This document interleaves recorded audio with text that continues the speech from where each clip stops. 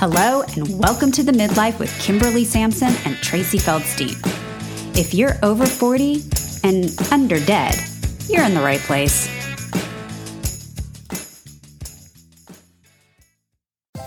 Hey there, I'm Kimberly Sampson, and welcome to the Midlife Podcast, where we discuss tools and strategies to turn your midlife crisis into your midlife transformation. Some of what you'll hear is from the recipe I use to get myself out of my own midlife funk. Some of what we'll discuss draws on my career in finance and banking and my experiences with entrepreneurship.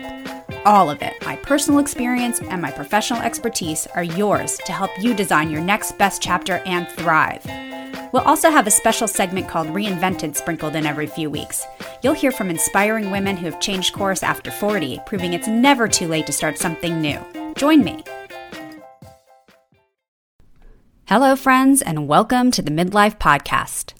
Today I wanted to talk about the single most misused phrase in the English language. But why limit my theory to English? Maybe the single most misused phrase in any language, spoken or written or signed, dead or alive. The only limiting factor in my statement is that I should probably clarify misused by women. Yes, even by ancient Roman women speaking Latin. That phrase is, I'm sorry. I have scientific proof. A study published in Psychological Science examined how men and women apologize differently. University students kept an online diary for 12 days documenting whether they apologized or did something they thought that required an apology. They also kept track of how often they thought others owed them an apology. The first finding is interesting. Both men and women apologized 81% of the time when they thought their actions were offensive. A promising moment for equality. So you think. Except that women reported committing more offenses, and women were also more likely to report being victims of wrongdoing. Then the undergrads rated how severe they thought a particular offense was. For example, they imagined they woke up their roommate late at night and disturbing their friend's sleep caused the friend to do badly in an interview the next day. Women rated these types of offenses as much more serious than men. And women were also more likely to say that the friend deserved an apology. You're not surprised, are you? Women by nature are generally more empathetic than men, and we are hyper-aware of how our actions affect other people. I don't think that's necessarily either a good or a bad thing. It's just one of the many examples of how men and women are different. But what I am concerned about is how often and in what circumstances I hear women around me apologizing. Raise your hand if you recognize yourself in any of the following. You're going to contradict something someone has said and you begin, I'm sorry, but I think. This one kills me. When you have an expertise but you start your thoughts with an I'm sorry, you instantly devalue your authority and the information that follows. Women tend to hedge their expertise by apologizing for it. You know why? Because someone once told you you're bossy when you were little instead of complimenting your assertiveness. Then someone in your school years called you a know-it-all because you had confidence in your ideas. And finally, someone at work said you're a bitch. Well, because he had a small penis. It's part of the bait and switch. Be confident but not conceited. Be smart, but nobody likes a know-it-all. Be ambitious, but don't look like you're trying too hard. How about when you know you're going to disappoint someone, so you preemptively apologize for what you're about to say? I'm sorry, but I don't want that for dinner. It is not your job to make other people happy. That's their job. What is your job is to make yourself happy, and constantly compromising what you want is a fast track to resentment. How's that working out for you? That's one of those sneaky how to be a good girl lessons we're taught. Be assertive, but only if it doesn't upset anyone else. How about asking for information? I'm sorry, but can you tell me? You are not a bother to people who have information you need. If you are, it's up to them to let you know and reset the boundaries.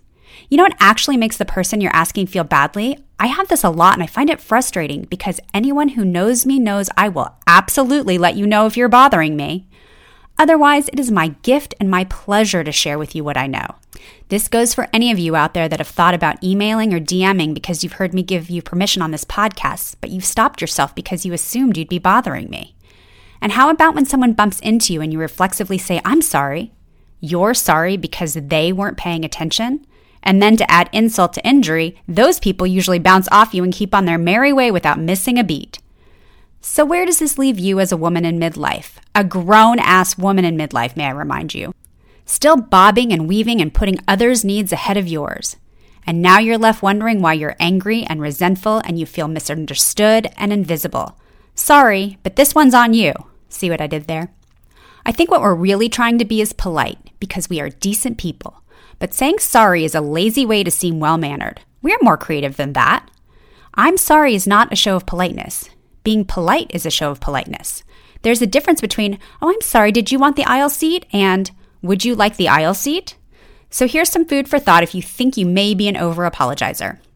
Ask yourself why you apologize and how it makes you feel.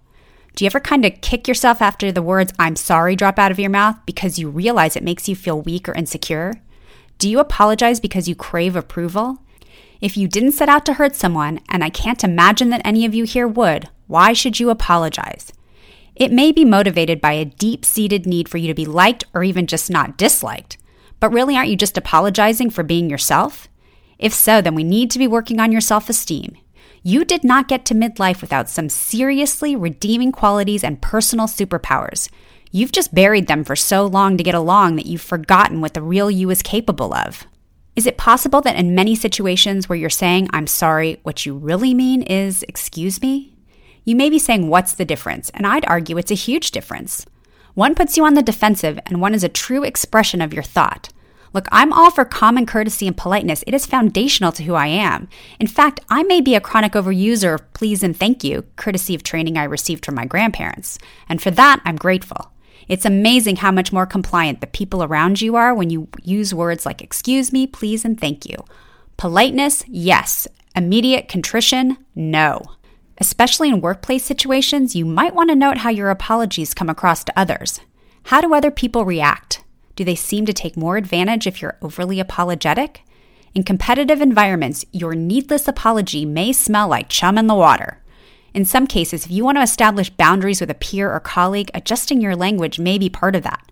It's not to say that apologizing is bad, but words are powerful. Save the apologies for when they are appropriate and necessary.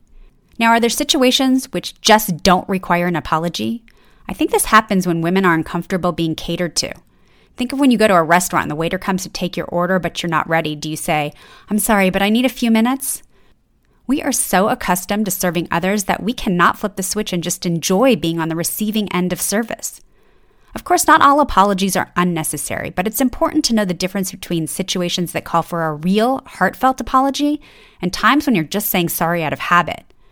On the rare occasion that you're wrong, there is a pretty simple recipe for a good apology.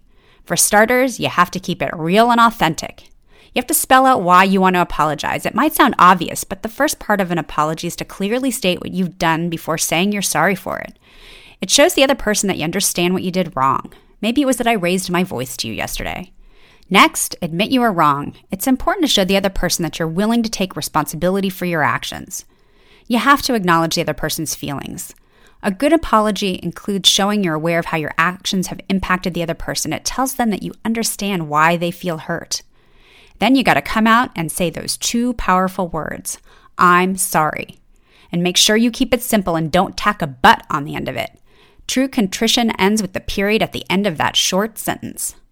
Finally, ask them to forgive you and go on to show that you're sorry by making things right. Unfortunately, there are times where there is no fixing a situation. Maybe you said something hurtful. In this instance, the best thing to do is make sure it doesn't happen again and to show by your actions that you're sincerely sorry. If you've realized that there's a problem you can work on, you can also mention this to show that you're taking steps to make sure it doesn't happen again. It takes a lot of courage to admit you've made a mistake and to apologize for it. No one likes to eat crow. But what if someone won't accept your apology? Look, there may be unforgivable situations, in which case you're going to feel remorse and you'll have no choice but to accept your fate and heal. Then again, sometimes a good old-fashioned disagreement shows someone's true colors, and in their refusal to accept your apology, you understand truly what you did or rather didn't mean to them. In either situation, if you are above reproach in that you did everything in your power to repair the relationship, you just need to take solace in your effort and go spend your energies elsewhere on people more deserving. What I never want you to do is apologize just to make peace and make a situation go away. You don't have to apologize just because someone else feels wronged. You are not being true and authentic to yourself, and in reality, you're doing a disservice to the other person in whatever relationship you expect to have going forward. Apologies lose all meaning when they're divorced from the way you really feel. They are demeaning to you and unconvincing to everyone else. In the end, it won't help you get along better. It's just going to breed resentment. And resentment is the consequence of having to apologize unwillingly. You are teaching someone that your boundaries are up for negotiation. You do, however, have to carefully consider what your role is in any disagreement. That's a key tenet of being self-aware.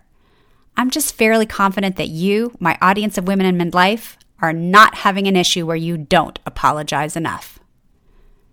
So here we are hitting the 6-month mark of January. It's not just me, right? This has been the longest month. But I want to fill you in on a couple of special things here at the Midlife. The last Midlife Marriage Workshop was so successful that I'm offering it twice in January. Head to my website, www.themidlife.co, to read all about it and sign up. In a nutshell, long-term marriages are tough. I've got some thoughts and strategies to help you improve your marriage, and who doesn't need that right now?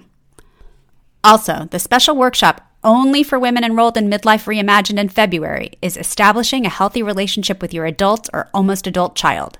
If you've been thinking about joining us, don't wait. There's a link all about that program on the website as well. That's it for me this week. If you want to chat about apologies, feel free to pop into the private Facebook group Muddling Through the Midlife or to email or DM. Thanks for being here.